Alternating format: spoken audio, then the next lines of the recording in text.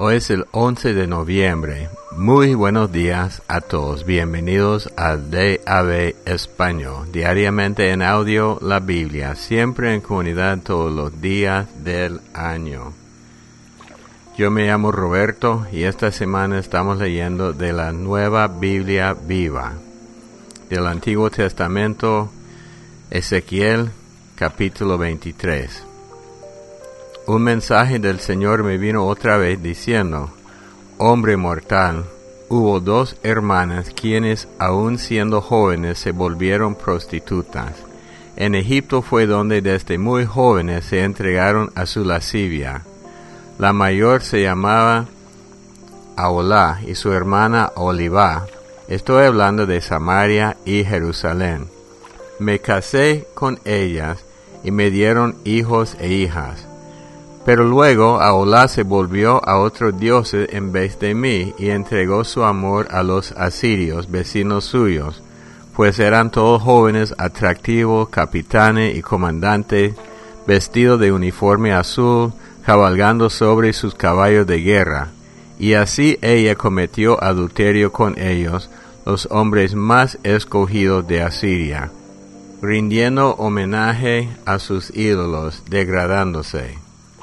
Pues cuando dejó Egipto no perdió su gusto por la prostitución, por lo que aún ahora es tan disoluta como en su juventud, cuando los egipcios volcaron sus deseos impuros sobre ella y le robaron su virginidad. Por ello la entregué en las garras de los asirios cuyos dioses ella amaba tanto.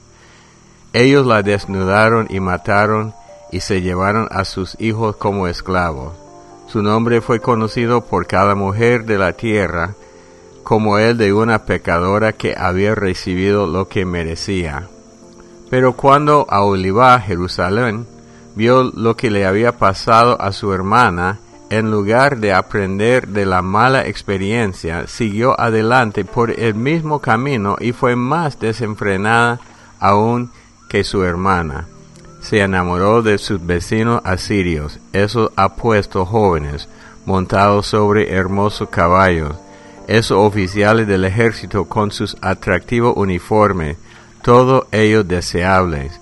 Yo vi el camino que ella seguía, siguiendo los mismos pasos de su hermana mayor. En realidad ella se degradó aún más que Samaria, pues hasta se enamoró de cuadros que ella vio pintados sobre una pared. Eran cuadros de militares babilónicos, vestidos con uniforme de rojo llamativo, con lindos cinturones y turbantes ondeantes sobre sus cabezas. Cuando ella vio esos cuadros, anheló entregarse a los hombres allí retratados, así que envió mensajeros a Caldea para invitarlos a venir a ella. Y ellos vinieron y cometieron adulterio con ella, contaminándola en su lecho de amor. Pero después ella los odió y quebró las relaciones con ellos. Y yo la desprecié tal como había despreciado a su hermana, pues ella se expuso delante de ellos y se entregó a sus pasiones.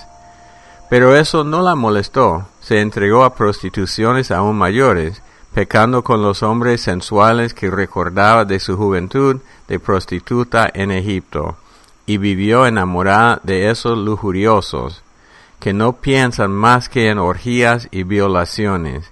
Y así celebraste aquellos días pasados cuando como una doncella entregaste tu virginidad a aquellos de Egipto. Y ahora el Señor Dios dice que se pondrá en tu contra, oh Aholibá, Jerusalén, esas mismas naciones de las que te alejaste disgustada, pues los de Babilonia vendrán, y todos los caldeos de Pecod, Zoa y Coa, y todos los asirios con ellos, jóvenes apuestos de alto rango, cabalgando sobre sus caballos de guerra, vendrán contra ti desde el norte con carros de guerra y carretas llenas de pertrechos y un gran ejército armado hasta los dientes y listos para el ataque. Te rodearán por todos los costados hombres armados y dejaré a su merced para que hagan lo que quieran contigo. Y yo también estaré contra ti y te atacaré con furia, cortándote la nariz y las orejas. Los que sobrevivan serán rematados. Tus hijos serán llevados como esclavos, y todo lo que quede será quemado. Ellos te despojarán de tus hermosos vestidos y de tus joyas. Y así haré cesar tu lujuria y prostitución que trajiste de la tierra de Egipto, y ya no más anhelarás Egipto y sus dioses. Pues el Señor Dios dice, ciertamente te entregaré a tus enemigos, a aquellos que en un tiempo deseaste y ahora aborreces. Ellos procederán contigo con odio, y te robarán todo lo que posees, dejándote desnuda y a la intemperie. La vergüenza de tu prostitución será expuesta ante todo el mundo. Acarreaste todo este castigo sobre ti por rendir homenaje a los dioses de otras naciones, contaminándote con todos sus ídolos. Has seguido los pasos de tu hermana, así que te castigaré con los mismos terrores que la destruyeron a ella. Sí, los terrores que cayeron sobre ella caerán sobre ti, y todos los sufrimientos que ella soportó también vendrán sobre ti. Y todo el mundo se burlará de ti por tu dolor. Caminarás tambaleándote como una borracha, aturdida por los terribles golpes del dolor y la pena, tal como lo hiciera tu hermana Samaria. En gran angustia tomarás sobre ti todo ese sufrimiento, como si bebieras de una gran copa llena de un líquido amargo hasta la última gota. Yo he hablado, dice el Señor. Por cuanto te has olvidado de mí y me has dado la espalda, deberás soportar las consecuencias de toda tu maldad. Hombre mortal, debes acusar a Jerusalén y Samaria por todos sus terribles hechos, porque ellas han cometido tanto adulterio como homicidio, han rendido homenaje a ídolos y han matado a los hijos que habían engendrado para mí, quemándolos como sacrificios rituales sobre sus altares.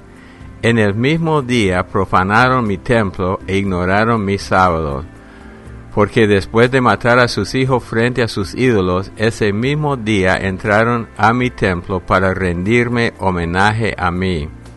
Eso muestra lo poco que se preocupan por mí. Aún enviaron a tierras distantes por sacerdotes para que vinieran con otros dioses a quienes rendir homenaje también. Y ellos han llegado y han sido acogidos, y ellas se han lavado pintando sus párpados y puesto sus más finas joyas para agradarles a ellos. Se sentaron juntos sobre una cama hermosamente bordada y colocaron mi perfume suave y mi aceite sobre una mesa tendida delante de usted. De su aposento vino el sonido de muchos hombres alborotados, hombres sensuales y ebrios de desierto, que colocaron brazaletes sobre sus muñecas y hermosa corona sobre su cabeza. ¿Cometerán adulterio con esta que se han convertido en viejas prostitutas? Eso es lo que hicieron. Entraron a ella, Samaria y Jerusalén, estas prostitutas desvergonzadas, con todo brillo de hombres sensuales que visitan prostitutas. Pero los justos de todas partes las juzgarán por lo que son en realidad, adúlteras y homicidas. Ellos les proporcionarán la sentencia que la ley demanda. El Señor Dios dice, traigan un ejército contra ellas y entréguenlas para ser aplastadas y despreciadas. Pues sus enemigos las apedrearán y matarán con espadas, destrozarán a sus hijos e hijas y prenderán fuego a sus hogares. Así haré cesar la lujuria e idolatría del país. Mi juicio será un escarmiento contra la idolatría para todos los pueblos, porque recibirán el castigo que se merecen por todo el adulterio y la devoción de ídolos que realizan. Entonces sabrán que yo solo soy el Señor. Hebreos 10, 19 al 39. Llamada a la perseverancia. Por eso, amados hermanos, gracias a la sangre de Jesucristo podemos entrar libremente en el lugar santísimo. Jesús nos ha abierto un camino nuevo y vivo a través de la cortina, es decir, a través de su cuerpo. Además, en Él tenemos un gran sacerdote que está al frente de la familia de Dios. Y puesto que es así, acerquémonos a Dios con corazón sincero y con la plena seguridad que da la fe, ya que en nuestro interior hemos sido purificados de una mala conciencia y exteriormente hemos sido lavados con agua pura. Sigamos firmes en la esperanza que profesamos, porque Él cumplirá la promesa que nos hizo. Tratemos de ayudarnos unos a otros para animarnos al amor y a hacer el bien. No dejemos de reunirnos como algunos acostumbran a hacer, sino animémonos unos a otros y con mayor razón cuando vemos que aquel día se acerca. Si después de haber conocido la verdad seguimos pecando, ya no queda ningún sacrificio por los pecados. Lo único que nos queda es esperar con terror el juicio, el fuego ardiente con el que Dios destruirá a sus enemigos. Por eso cualquiera que desobedecía a la ley de Moisés, y si así lo declaraban 2 o 3 testigos, moría sin remedio. ¿No piensan ustedes que merece un mayor castigo el que haya pisoteado al Hijo de Dios? El que haya despreciado la sangre del pacto por la cual había sido santificado, y que haya insultado así al Espíritu de gracia? Sabemos que el Señor dijo, yo soy el que se vengará, yo pagaré. Y también dijo, el Señor juzgará a su pueblo. Terrible cosa es caer en las manos del Dios viviente. Recuerden los días pasados cuando ustedes, después de recibir la luz, tuvieron que soportar una dura lucha y muchos sufrimientos. Hubo ocasiones en que los persiguieron e insultaron delante de la gente, y en otras se unieron a los que eran tratados de igual manera. También tuvieron compasión de los que estaban en la cárcel, y cuando a ustedes les quitaron sus posesiones, lo aceptaron con alegría, porque sabrían que tenían un patrimonio mejor y más duradero. Por eso no pierdan la confianza, porque ésta les traerá una gran recompensa. Ustedes necesitan seguir confiando para que después de haber cumplido la voluntad de Dios, reciban lo que Él ha prometido, pues en poco tiempo el que tiene que venir vendrá y no tardará. Mi justo vivirá por la fe, pero si se vuelve atrás, no estaré contento con él. Mas nosotros no somos de los que se vuelven atrás y terminan perdiéndose, sino de los que tienen fe y alcanzan la salvación. Salmo 109. Al director musical, Salmo de David. Oh Dios, alabanza mía, no te quedes callado. Los malvados me calumnian y dicen mentiras, con sus palabras de odio me inquietan, y sin razón alguna me buscan pleito. Yo los amo, pero aun mientras oro por ellos, ellos están procurando destruirme. Pagan mal por bien y odio por mi amor. Pon en su contra un malvado, haz que un acusador los lleve a juicio, que los declaren culpables al ser juzgado. Considera pecado sus oraciones, que sus años sean pocos, que otro tome su lugar, que sus hijos queden huérfanos y viuda su esposa, que sus hijos anden vagando como mendigos, que los echen de su hogar en ruinas, que los acreedores se apoderen de todas sus propiedades y los extraños tomen cuanto ha ganado, que nadie sea generoso con ellos, que nadie se apiade de sus hijos huérfanos, que mueran sus descendientes, que en una sola generación desaparezca su apellido. castiga los pecados de su padre. No olvides el pecado de su madre. Piensa continuamente en los males que han hecho y arranca su nombre de la memoria de los hombres. Porque no quiso hacer el bien a otros, persiguió hasta la muerte a pobres, a necesitados y a los quebrantados de corazón. Se gozaba en maldecir al prójimo. Maldícelo tú ahora. Nunca bendijo a otros, no los bendigas ahora. La maldición es parte de él como sus vestidos, o como al agua que bebe, o como los manjares que come.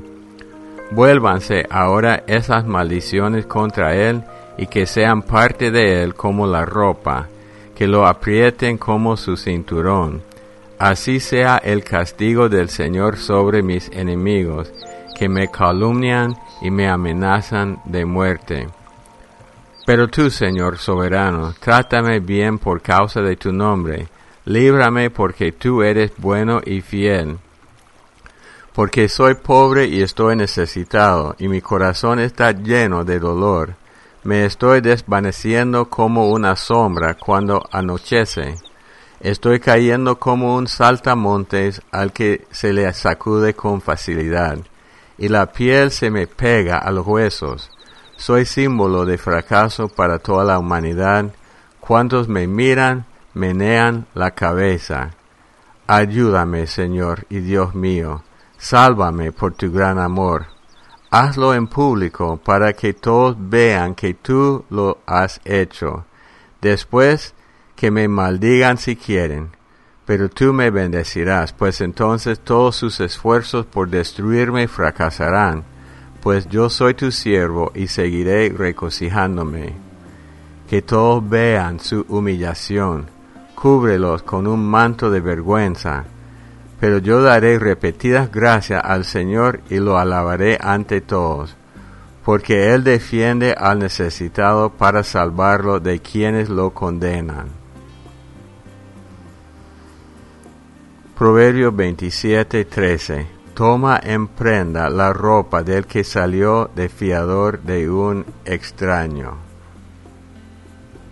Leyendo Ezequiel, la parábola, las dos hermanas adúlteras representando a Israel y Judá, a Samaria y Jerusalén, el norte y el sur, nosotros podemos ver con claridad cuánto se ofende Dios cuando su gente se desvía de alabarlo a Él, adorarlo a Él y seguir otro camino. En el caso de ellos era seguir a otros dioses, y Él usa muchas ilustraciones, que ellas eran prostitutas y después al ver a un hombre joven apuesto, ellos se rendían a esos hombres. Ayer vimos que hasta ellos eran como prostitutas, pero sin recibir paga. Ellos estaban pagando para el derecho de prostituirse.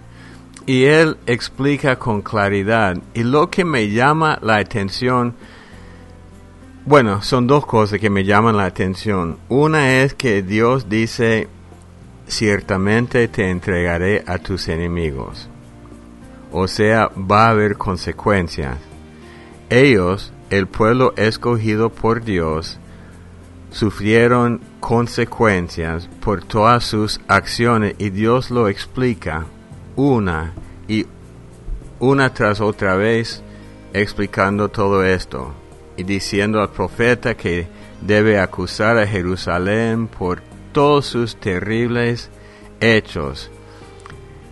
Ellos, dice, porque ellos han cometido tanto adulterio como homicidio, han rendido homenaje a ídolos, han matado a sus hijos, que vemos hoy día.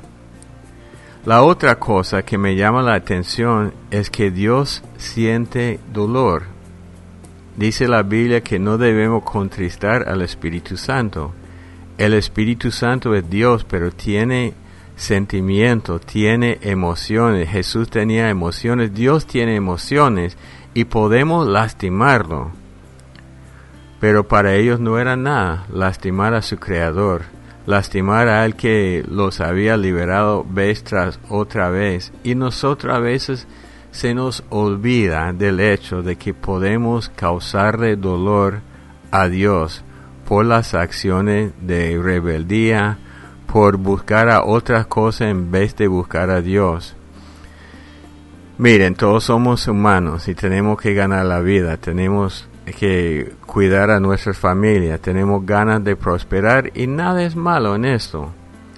Pero si se nos olvida de Dios y dejamos la búsqueda de Dios y dejamos la adoración a nuestro Señor para solamente seguir estas cosas, caemos en la misma situación que Samaria y Jerusalén y lastimamos a Dios. Causamos a Dios más dolor. Dios sufrió mucho cuando Jesucristo se entregó, pero dice Isaías 53 que le agradó a Dios aplastarlo por nosotros. Él ha dado todo por nosotros. Debemos hacer todo para levantarlo a Él y no para lastimarlo a Él.